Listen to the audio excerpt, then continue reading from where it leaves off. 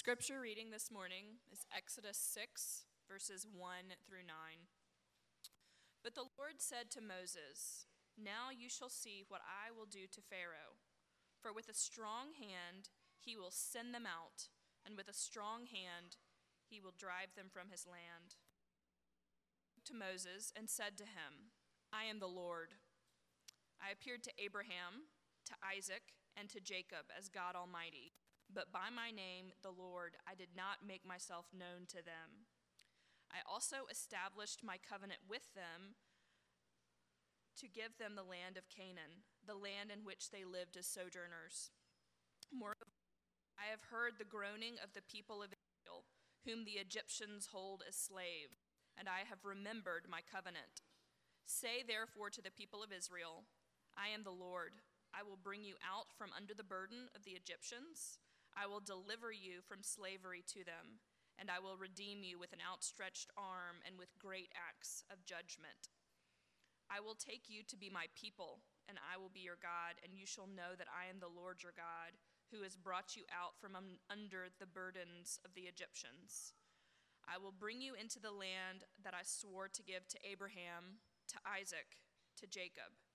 I will give it to you for a possession. I am the Lord." Moses spoke thus to the people of Israel, but they did not listen to Moses because of their broken spirit and harsh slavery. This is the word of the Lord. Thanks be to God. Let's pray as we turn to this word. Father, we do ask that you'd give us eyes to see, ears to hear, hearts to understand, and wills to obey, that we might see Jesus high and lifted up. In his name we pray. Amen. What do you do when you're confronted with the problem of the gap between the promise and the present? What do you do when you're confronted with the problem of the gap between the promise and the present? This is a problem that we all face in many ways.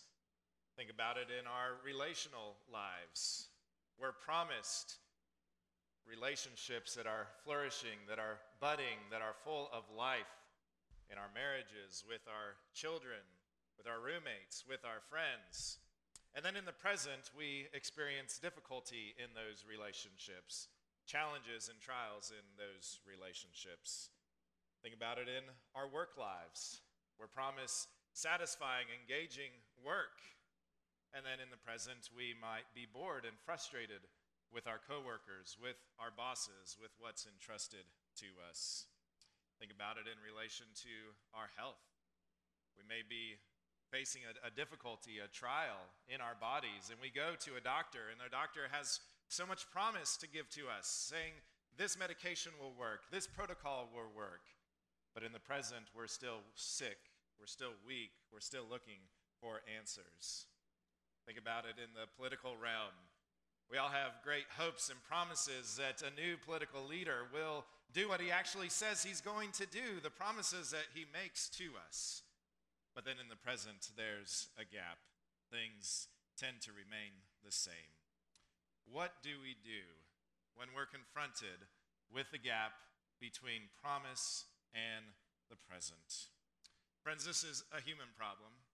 Doesn't matter if you're a Christian here this morning or if you're one that is exploring the reality of the Christian faith. This is a problem that we all face.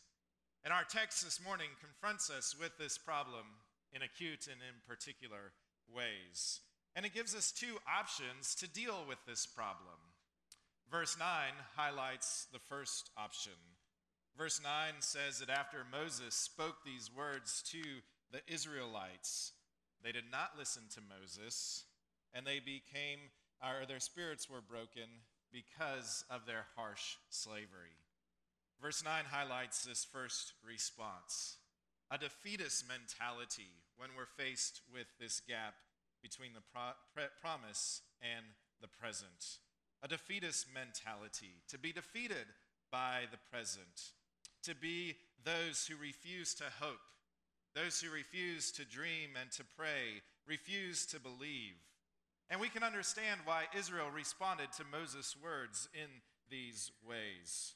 They had been experiencing great darkness, great difficulty in their lives. They've been slaves for some time, and they'd been hearing of these promises that God would deliver them, that God would free them.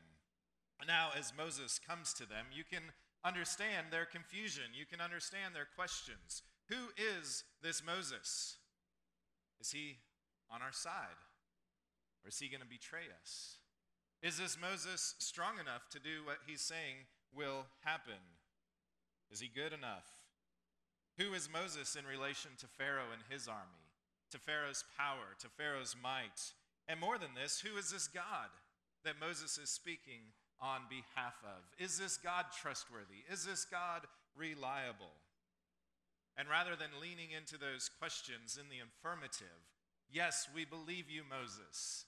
Yes, we trust the God on whose behalf you are speaking. Israel refuses to believe. Israel is dejected by these words of promise. They're defeated by their harsh slavery. They refuse to hope, refuse to listen. Their spirits defeat them. And friends, the same is true for many of us. We can get into ruts in our lives. We can begin to look at our harsh circumstances, and we can have a defeated spirit. And if somebody comes to us with a promise of hope, with a promise of change, with a promise that things will be different this time around, often our prayers go unanswered. Often we're stuck in the same vicious cycles. We're stuck in the same ruts. Often the plans that we say are going to be put into place aren't actually practiced. And so, like Israel, we can sometimes refuse to listen when someone promises us that things will be different this time around, that things will really and truly change. We can refuse to let our broken spirits dream. We can refuse to believe that our harsh circumstances will actually change. All of us are faced with this tension, the tension of the gap between the promise and the present. And friends, some of us are facing it in pretty acute ways, in our relational lives, in our work lives, in our bodies, in our health. And some of us are here this morning struggling to hope, struggling to dream, struggling to believe that things will be different. And so we look out at our lives and we see the option in this text that Israel does, and we say that's our option this morning. That's what we're going to do today. And sometimes it may be the best and the wisest option. Friends, Christianity isn't Pollyannish. Christianity accounts for the reality of suffering. Christianity accounts for the reality of darkness and pain in our lives and in our world. Christianity accounts for the reality of broken spirits, of harsh circumstances. It accounts for pharaohs and slaves, for powers, for authorities, for cancer, for death, for divorce, for disease. And sometimes as we look at our lives, our circumstances are beyond our ability to control them, beyond our ability to understand them. And so sometimes not believing seems to be the best option. And sometimes it is the best option. But Christianity and the biblical story always presents another option, a bigger option, a different option. And the second option that our text presents is that you can actually struggle with God and listen to God and deal with God in the reality of your harsh circumstances, in the reality of your broken spirit. You can turn to God. You can listen to God. You can hear his words as he speaks words of comfort and love to you. And in order to turn and have this be an option in your life, you really have to understand a couple of things about God. First, you have to know who he is. And our text makes this so plain and so clear in beautiful ways. Several times in our text, God tells us, I am. I am the Lord. I am the God who will act on your behalf. So first, know who God is, that he is the Lord, He is the one who is faithful to keep all of his promises. Verse 3 tells us that to Abraham, Isaac, and Jacob, he didn't make himself known as the Lord, but rather as the God who is powerful, the God who is mighty. And what he is telling us now is that he's continuing to disclose more and more of his personality, more and more of who he is. And this is true in any relationship. When we begin a relationship, we get to know that person a little bit. And as we move closer and closer in that relationship, we discover so much more about that person over time. And what God is telling his people in this text is that he is the I am, the Lord, who is faithful to his promises. He's the God who makes promises and keeps those promises. Friends, the story of Scripture is a story of our God who keeps his promises, who keeps faith, who is faithful to all that he says he will do. And our only way of hoping, our only way of believing, our only way of having assurance in the midst of harsh circumstances, in the midst of broken spirits, is to know this God who is speaking to us. And to know that this God who is speaking his words of comfort and life and love to us, that he is faithful. Our God is faithful. He's been faithful to Abraham. He's been faithful to Isaac, faithful to Jacob, faithful to Moses, faithful to Israel, and he continues to be faithful to us. So friends, if you find yourself overwhelmed by your current circumstances, turn to God. Listen to the God who keeps faith forever. Know that he is the I am, that he is the Lord, that he is bigger than your circumstances, and that he loves you, and that he's promised to carry you and to free you and to save you. Know who your God is. He is the I am. He is the Lord. Second, know who your God or what your God will do. He will act. He will save. He will deliver. 7 times in the verses that we've read, he says to us, I will. I will. I will. God wants Moses, and God wants his people to know that his promises are perfect and complete and whole, and that nothing will stop them. He will act on his people's behalf. Pharaoh won't be able to stop him. Slavery won't be able to stop them. No burden will be able to stop them. God will act. God will deliver. God will rescue his people.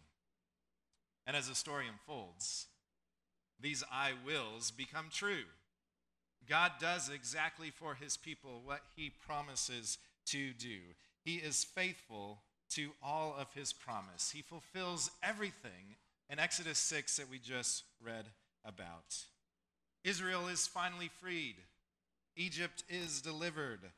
They enter into the promised land. God is faithful to everything that he says. And as the story of Scripture continues to unfold, God continues to make promises to his people, saying over and over again throughout the pages of Scripture, I will. I will do this for you. I will act on behalf of you. I will do everything that I've said I will do. And eventually, God makes a promise, I will come myself. I will come to you. I'll no longer send people like Moses and David and Daniel and Jeremiah and Ezekiel. Rather, I will come. I will act. I will deliver. And friends, God was faithful to those promises. In the fullness of time, God did come. He sent his Son to come and deliver his people from the greater burden, give to them the greater deliverance, and even that under Pharaoh and Egypt. He came to deliver his people from sin and death and evil. through the life and death and resurrection and ascension of his Son. God did come. God was faithful. So as you're confronted with the problem between the present and the promise, you can turn to your circumstances and you can say, I'm overwhelmed by them, I'm defeated by them. Or you can turn to the I am, who has promised, and he has acted, and he will continue to act to deliver you.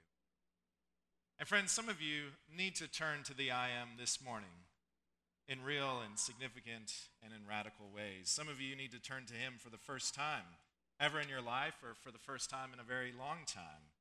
You need to do business with the God who is your God, the God who made you, the God who sustains you, the God who loves you, and you need to turn to him and wrestle with him. You need to look beyond your circumstances to this promise-keeping God. And others of you need to keep turning, keep returning, keep wrestling, keep crying out, because Scripture accounts for the harsh circumstances that we face in life. Scripture accounts for our suffering and our pain and our promise. The promise that God may not act immediately.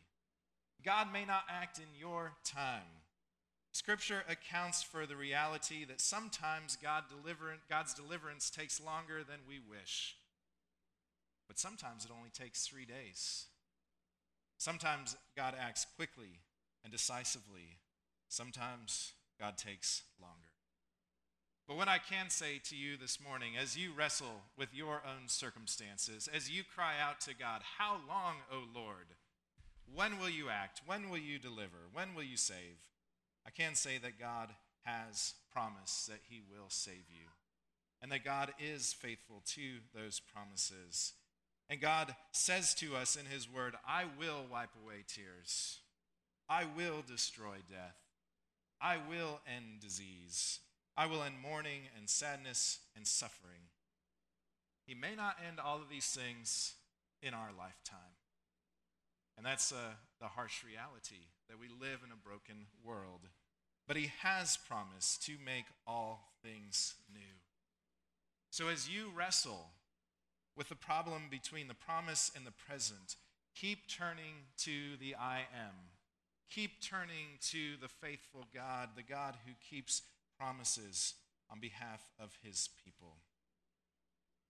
Friends, God didn't send Moses one time just to speak on behalf of the people, to speak his promises to his people. God sent Moses over and over and over again. And oftentimes, actually most of the time, Israel didn't listen. Israel refused to obey. Israel hardened their hearts. But God in his kindness and his love kept sending Moses to speak words of comfort, words of promise, words of hope and encouragement to them. And because we follow this covenant-keeping God, we this morning can hear him. We this morning can respond in faith. And because of Christ, God still sends people into his world to speak words of hope, especially to those who are suffering, especially to those who are mourning, especially to those who are enduring harsh circumstances and may have defeated spirits.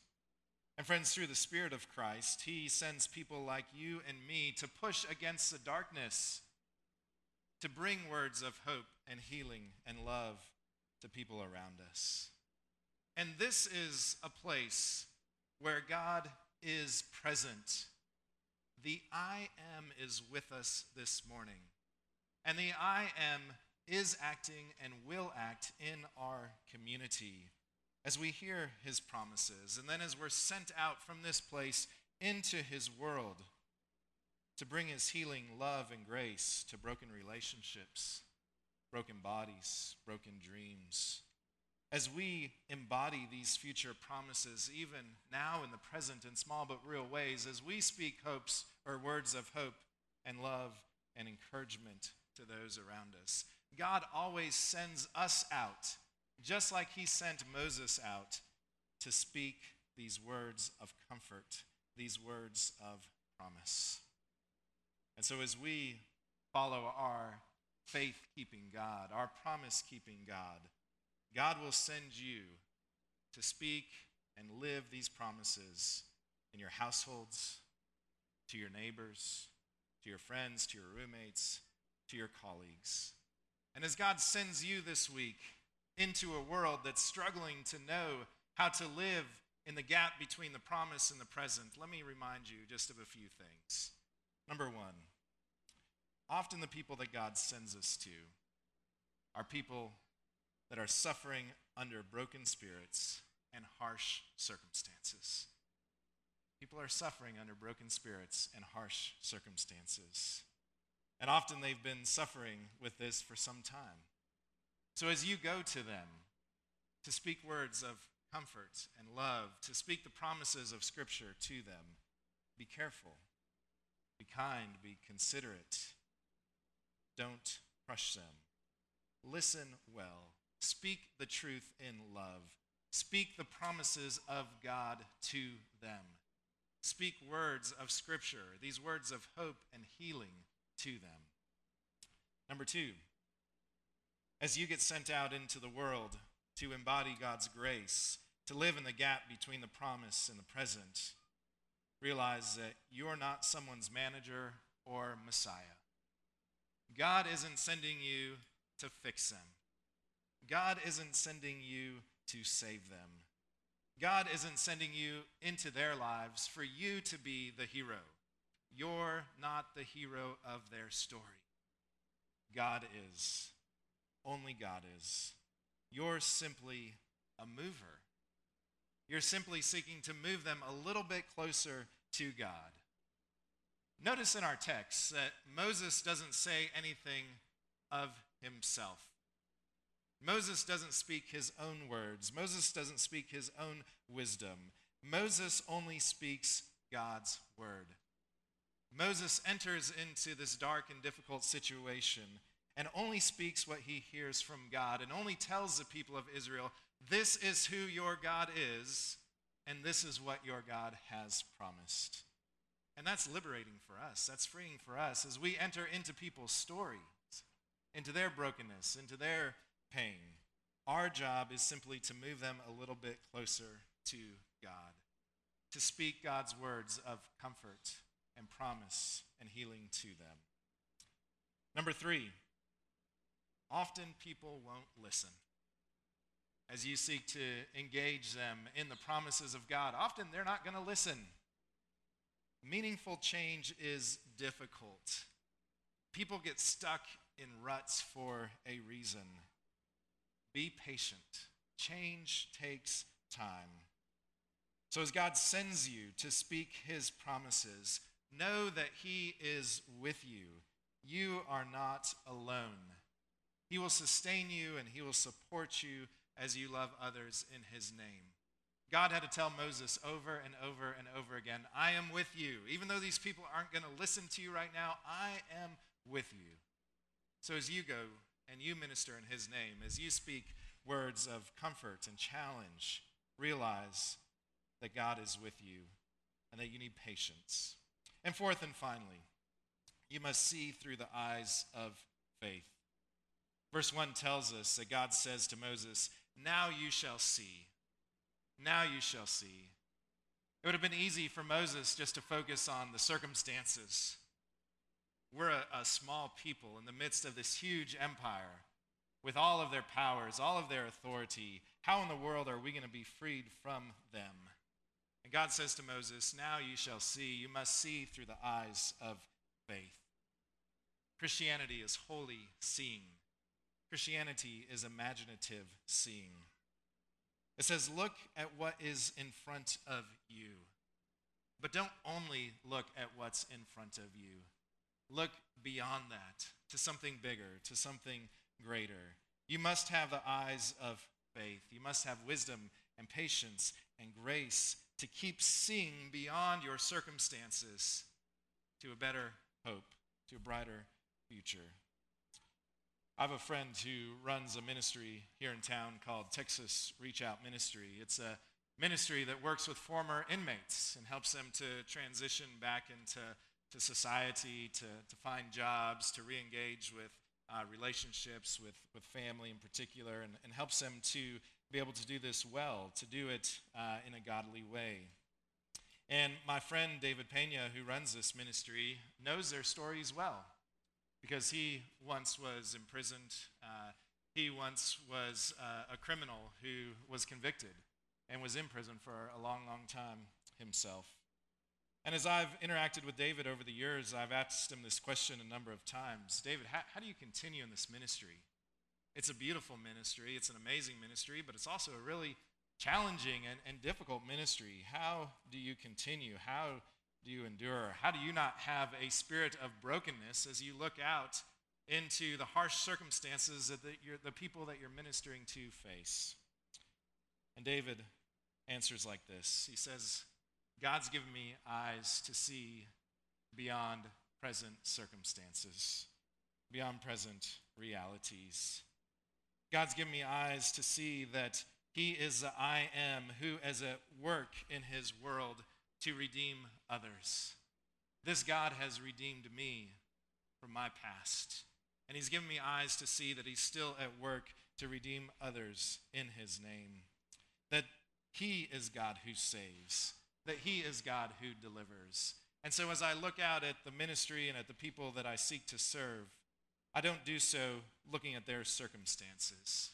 Rather, I do so in the joy and in the hope of the gospel, in the hope of the God who delivers, the God who redeems, the God who frees, the God who renews crushed spirits, who acts to rescue His people. And friends, the same is true for us.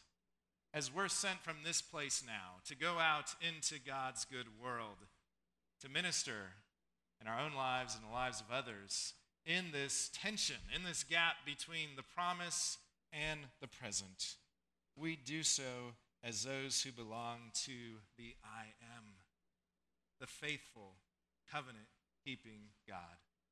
So let's live in His world in that hope, in light of His grace. Let me pray for us. Father, we do thank You that You send people like Moses into Your world, and You can continue to send people to Your world to enact Your promises, that You are the I am, that You are the faithful God. Thank You especially for sending Jesus. Thank You especially for sending His Holy Spirit, and now through Him for sending us to be His ministers in His world.